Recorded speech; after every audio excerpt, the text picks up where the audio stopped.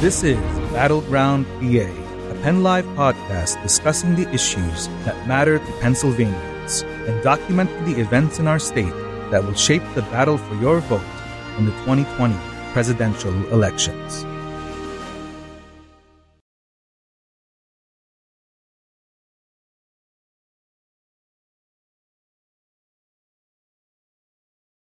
Hello, everyone. This is Joyce Davis, PennLive's opinion editor, bringing you another Battleground PA podcast. And with me today to talk about, oh my goodness, history in the making on every dimension is Rajette Harris, our Democratic analyst. Hello, Rajette. Hello. We have our standard Jeffrey Lord, who's full of history and humor. Hello, Jeffrey, representing our Republicans. Hello. Hello. All right, and we also have with us as our special guest, John Cole, who is with Politics PA. Welcome, John. Thanks for having me back. Wonderful. It's great to have you back. So, guys, do we have anything to talk about? I think we do. Let's start with the most pressing thing, just to get that out of the way, and we may return to that, is our primaries. It would be great to give an overview of these primaries. They went, I think, about as well as can be expected, considering we're in the middle of a pandemic and protests. But Rajette, why don't you give us the overview? From the Democratic standpoint, how did it look? Well, if we compare to 2016, turnout was actually a little lower. At least in Dauphin County, we had about a 65% turnout for both sides. Now, with that said, 4 years ago, we didn't have a pandemic. There are a lot of things that happened this year that are different. We had mail-in voting this year. We had new voting machines. So a lot of things changed, different polling locations. I think the one thing that was expected is that more Democrats mailed in their votes, whereas more Republicans went to the polls. So until all of those votes are counted, we're not going to really know a lot of results, especially for the contested races. I see. Jeffrey, you agree with that? How were things? You went to the polls, didn't you? Yeah, I went to the polls in person and cast my ballot. I'm shocked at that because I thought you and I were on the same page at taking care of ourselves. But okay. I wanted to show up and do my patriotic duty in person. All right. And there were other people there doing the same thing. I was speaking with someone this morning who is in a different polling place over in Hamden Township, and they said that they were told that there were hundreds and hundreds of mail-in ballots that, had yet to be counted and all of this sort of thing. So clearly people are using it. I really think the big takeaway from this is we voted. Everything is okay. Hopefully it will be better in November, but there was no disaster here that I'm able to see. And that's in the middle of a lot going on. So that's a good thing. I think that's a good thing. And let's hear what the outsider says. Tom, are you in agreement with them or did you see some problems? So far, so good. It's just interesting because, like you mentioned, usually on election night, we're up all night waiting for results and they usually come in that night. Right now, there's several races in the state, even from a statewide race in the Auditor General primary for the Democrats that we're still waiting on final results in several counties. And along with a few congressional primaries that are in some battleground areas of the state that we're still kind of waiting to see what happens. I mean, everything went well, but with the new mail-in ballots in Pennsylvania, maybe this will be the new normal where we don't know everything on election night. We'll keep waiting for results to come in. But having said that, I think just to reiterate what Rajette and Jeffrey said, I think it went pretty well, though.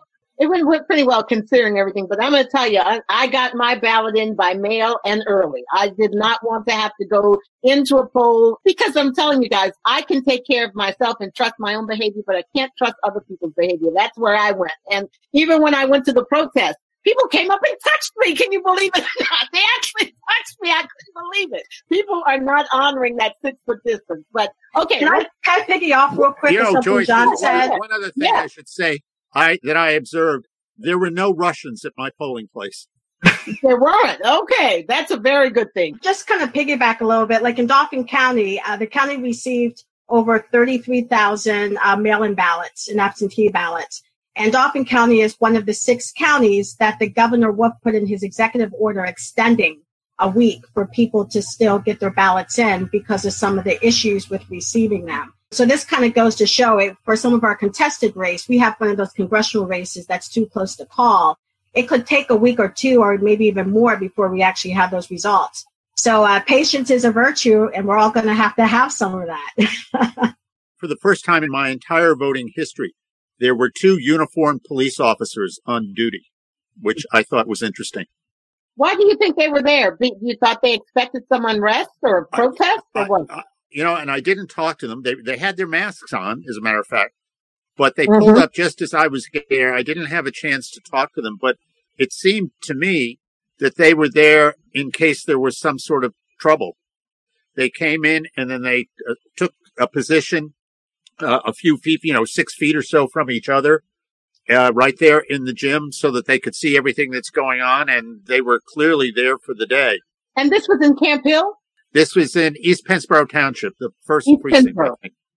Okay, Yeah. okay. It was in Enola. All right. So let me ask you, John, any surprises from what you're seeing so far, at least as the returns are starting to come in? Is there anything that, caught your eye and say, whoa, I didn't expect that?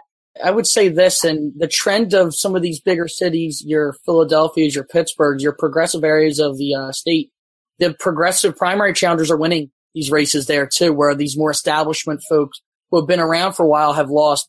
Thus far, we can already confirm, now we're still waiting on more results, but thus far we can already confirm that 3 incumbents in the state legislature have already lost, all 3 of them progressive challengers in the city of Philadelphia. Possibly the most high-profile one was State Senator Larry Farnese in the 1st District in Philadelphia. He lost to Nikhil Saval, who was a co-founder of Reclaim Philadelphia, the pro-Bernie group. Senator Bernie Sanders endorsed a total of 4 candidates in Pennsylvania. He was one of them. And Saval won pretty handily from what we've seen thus far. Again, we're still waiting on more results to come in. But the fact that the Associated Press called it already is a signal to me that he won it rather handily. And there was 2 other primary challengers as well in Philadelphia that won against incumbents. They were state house races. Representative Donna Tucci lost, and I think she's in South Philadelphia as well. And there's one other one I'll pull up in a second. The point being, they all lost to progressive challengers, and I've noticed right now from results that we're still kind of tracking. In Pittsburgh, it looks like there's going to be another progressive upset or 2 out there. So again, I think we're going to see more in the next few days, but it's certainly that even though Bernie Sanders was not on, even though he wasn't really against Biden in this, because he dropped out a while ago, the Bernie type candidates seemingly so far from first initial reaction, they did pretty well in the primaries. So is this the rising of the progressives, Rajette? What do you agree that this is a sign that they're gaining strength? And don't get upset, Jeffrey. We'll be with you in a minute. I know you got a lot to say, but go ahead, Rajette.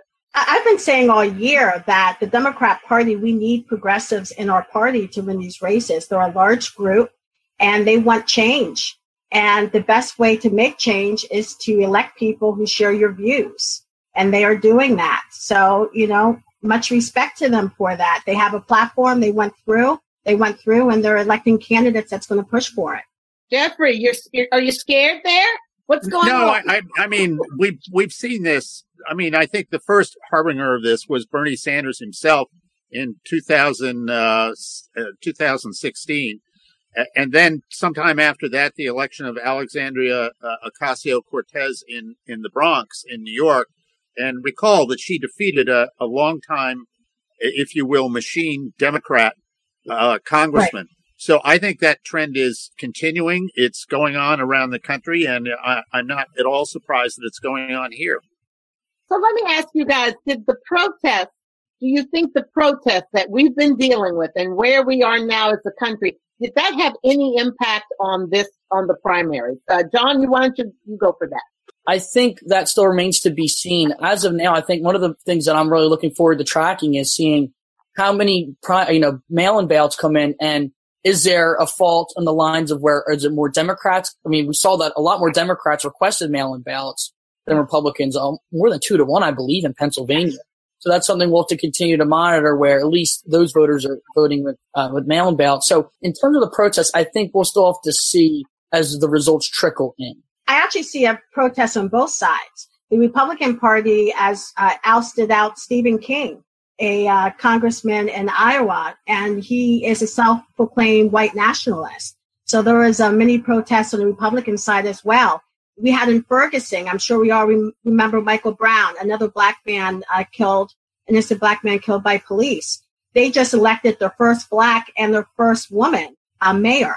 And as we all know, it's the mayors that elect the police chiefs. So I do think that these protests are working to the point that I think people finally see that the protests are good to get your message out, but the change happens at the ballot box. So, they're marching to the ballot boxes in some of these cities and making the changes that they want to see in their communities. And I think that's great. So, Jeffrey, how do you feel about it? Do you see that happen? Yeah, I mean, as if we've learned nothing else this year, it's that, we could wake up tomorrow and the entire situation, something else could have happened. Lord only knows what, as it were. So you gotta allow for that. But one of the things that I took a look at, and I've written about this for the American Spectator, and of course I'm now old enough to remember this. In 1965, there was a massive riot in the Watts section of Los Angeles. In 1967, there were, I think the accurate number was something like 158 riots in cities around the country.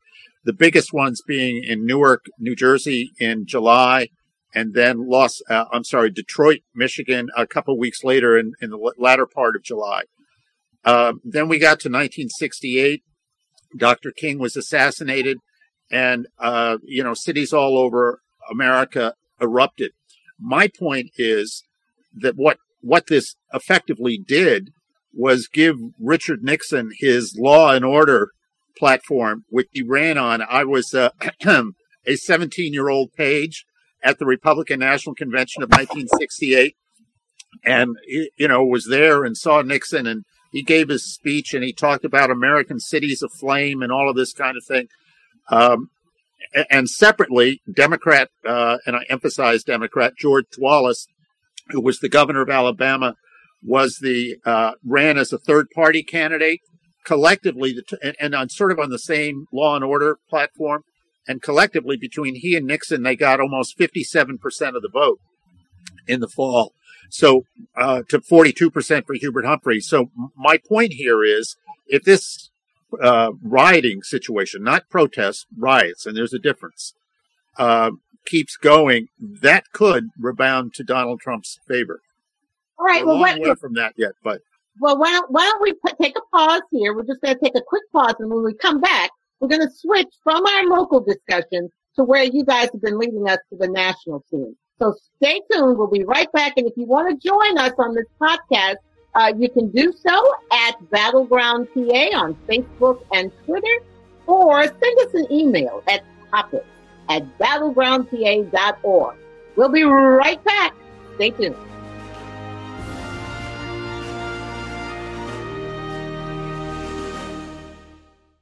Okay, we're back. That was quick, right? All right, let's move into the national scene, guys. Look, lots has been going on from the pandemic. We've got that, and the question of how is that starting to influence things, to the unemployment, but clearly to these protests. And Jeffrey, you have brought up that you see the protests possibly, especially if they are, if there is rioting or looting, that benefiting Donald Trump. But do you have any concerns that Donald Trump may not be playing his hand correctly by standing in front of a church with a Bible that most people don't believe he reads? Well, I thought he did exactly the right thing. And, oh, my goodness. And to be criticized for holding up a Bible. I checked in with Christianity Today, which is a liberal Christian publication that called for the president's removal during the impeachment thing. And they had a very interesting story with a very interesting photograph. It was all about George Floyd and his activities with the church in Houston, Texas. And they had a picture of George Floyd holding up the Bible.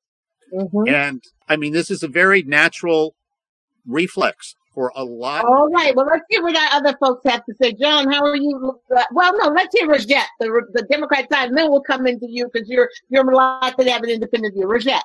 The controversy comes with what happened before he walked across the street, using rubber bullets and other mechanisms to get rid of the crowd. I listened to Defense Secretary Mark Asper's press conference early this morning, and even he said that he doesn't support the deploying of active troops for political reasons. So he specifically said there were no tear gas and no rubber bullets. But they did use different techniques and they weren't looters. They were protesting quietly and peacefully. And there were mechanisms used to remove them for Trump to walk across the street. I thought some of the people who were at the church said they had been subjected to tear gas. This pastor or the Episcopal priest who was there has been on television talking about the impact of all this. You did not hear that, Jeffrey? I just don't agree. I mean, I've written a post. The Washington Post is saying this. The New York Times is saying that there were tear gas. They did not use tear gas. But even if they didn't use tear gas, they did use other items to remove the protesters from the street. Yeah, because these let's be clear. The order to clear the park was given in the morning, long before Donald Trump decided to walk over there. And it wasn't carried out. The Attorney General went there personally to make sure that it did get carried out. Then the president decides to go. The park police did not know at that point that he was coming. So this whole conspiratorial business that has been cooked up about this is just ridiculous. And frankly, as somebody who worked in the White House, we don't know when the order was given, but the perception looks bad to push people, especially those religious people who were in their church, out of that church, and to have them now on national television going everywhere they can, complaining about how this was defaming their church and defaming the Bible and defaming a sacred place. They're saying that. I'm not saying it. John, let's bring you in here. John, you want to add your thoughts? By these so-called rioters. Which is not good, absolutely. John, you want to come in and share some of your thoughts on this? I hate for this to sound like a cop-out, but basically we've gotten to the point in time in, 3.5 years of the President Trump's administration where people who are loyal to President Trump will, they support most of what he does. It's very rare to see things I disagree with. And Democrats, by and large, many things that they find him to do controversial, they're going to call it out. I guess there remains to be seen how much is it going to move the needle, just because I feel like we have some of these stories happen rather often where Democrats get riled up by something President Trump does, but his base sticks strongly with him. I mean, look at his approval rating within the Republican Party. So, again, to Democrats, I think it's fair to say, like you mentioned, there were a lot of Democrats were enraged by what happened just a few days ago. But at the same time, it's not as if it's going to put a dent in his support at all. At least I don't think so. Maybe is that something that maybe can bring other voters to the polls? Possibly, but I'm just saying out of his supporters, I don't think they view it as a negative at all. It's just kind of another event in which Trump has done something where it pitted the two sides against each other, where Republicans by and large. I have to ask you all, what about those people who are not declared, who are independent? I mean, I agree with you, John, that it might not move the needle, but I do think there's a difference between the Republican voters and Trump voters. And we saw that in Iowa when Stephen King lost his election last night. Those were Republican voters. So it makes me wonder, how do they think about Trump? I had a doctor's appointment yesterday, and I was speaking to a woman. She didn't know I was the Democratic chair, but we were just talking about the election. She's Republican. And she said, boy, I wish there was someone running against Trump. I don't want to vote for Biden, but I wish I had another choice. How many other Republicans are like that? And how will they vote in November? And I think that's something that we need to keep in mind. One thing might be interesting, just to counter what you're saying, or just to add on to it, I guess when we see more of the results come in from Pennsylvania's primary, we'll see, where, of course, Trump, just like Biden, won with ease in this primary. I'm curious to see, I think Bill Weld was also on the Republican side as well who ran. I'm curious to see how, in the suburban Philadelphia specifically, where Republicans are kind of losing ground, I'm curious to see if possibly that, maybe some of those Republicans that they were registered Republican, they couldn't vote for Biden at that point. Maybe they'll switch over to Biden in the general. But then one can make the same case. There's registered Democrats in PA that probably did a protest vote. Maybe they voted for Bernie or Tulsi Gabbard, and maybe in the general they'll vote for Trump. We'll see what those crossover voters are like in Pennsylvania. I think we're going to have a decent amount of them too. We will get back to issues other than the ones that have been, other than the virus and all of the riots and protests and that sort of thing. I mean, the first maybe not. The first example that springs to mind is fracking. And Joe Biden and Democrats are campaigning against fracking, and they want to shut fracking down. There's a lot of jobs in Pennsylvania with people working in the fracking industry. And I think right there, that's going to be a problem. Well, listen, look, we could talk about this all day. It's clear these protests or riots or whatever, if it continues, it's going to have an impact. But let's talk a little bit about a few other developments, one of which clearly is Jeffrey, I'd love to hear you weigh on this, the president wanting to move the convention because he does not want to have restrictions, at least for the coronavirus in place. What are your thoughts on that? How is that going over? Well, having been to my fair share of conventions for a long time, these Republican or Democrat, these are massive enterprises that you're putting on. And clearly what Republicans, and I assume that goes for the Republican National Committee, which is charged with putting this on, clearly they are concerned that they would get there, and then the Democratic governor would say, well, you can't come in, or you're going to have to limit the number of people, et cetera, in effect interfering in the convention. So I suspect that's why they're moving it. They want assurances in whatever city that they can run their convention as they like. I mean, this is something, frankly, that Democrats would insist on, too, if they were in the same situation. Well, I have to disagree with you a little bit on that, Jeffrey. I just see this as another move where, Trump wants what he wants. He can't make the governor give him what he wants, so he's going to move it somewhere else. I mean, he's, again, going against the advice of his own experts, which is, this time... there's so much money involved in this. If you have the convention there and the governor says, well, I'm not going to let X number of people go in the auditorium. But there's a pandemic going on, though. What's more important, the possibility of people getting ill, or you standing up on a stage with a bunch of people cheering you on? Then move the convention to a city that wants it. No, you need to be thinking about your voters, your constituents. You shouldn't want people to get sick, just so that you can have a glory moment. It's very selfish. It's very selfish. So we're going to have it on one of his own properties. I mean, right. I think it's clearly, we've got a lot of issues here that are still going to be hammered out in these next few weeks. But I think the issue of whether you subject people to the coronavirus, if it's still underway in August, is one that's really problematic. Jeffrey, would you be going as well without a mask and simply to the No, I'd go with a mask. Sure. Because that's one of the things. Yeah, that's one of the things I thought was being called for, that nobody wears a mask. Nobody's wearing a mask where? To the convention, to the Republican convention. I thought that was one. And just as an observation here, let's recall two sets of protests.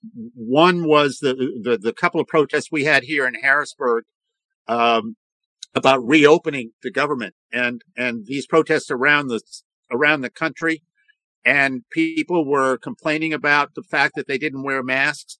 Well, suddenly now the situation has changed totally. We're all into these protests and riots, and people are out there, and nobody cares that they're not social distancing and that they're not wearing masks. Well, I care. What does that say?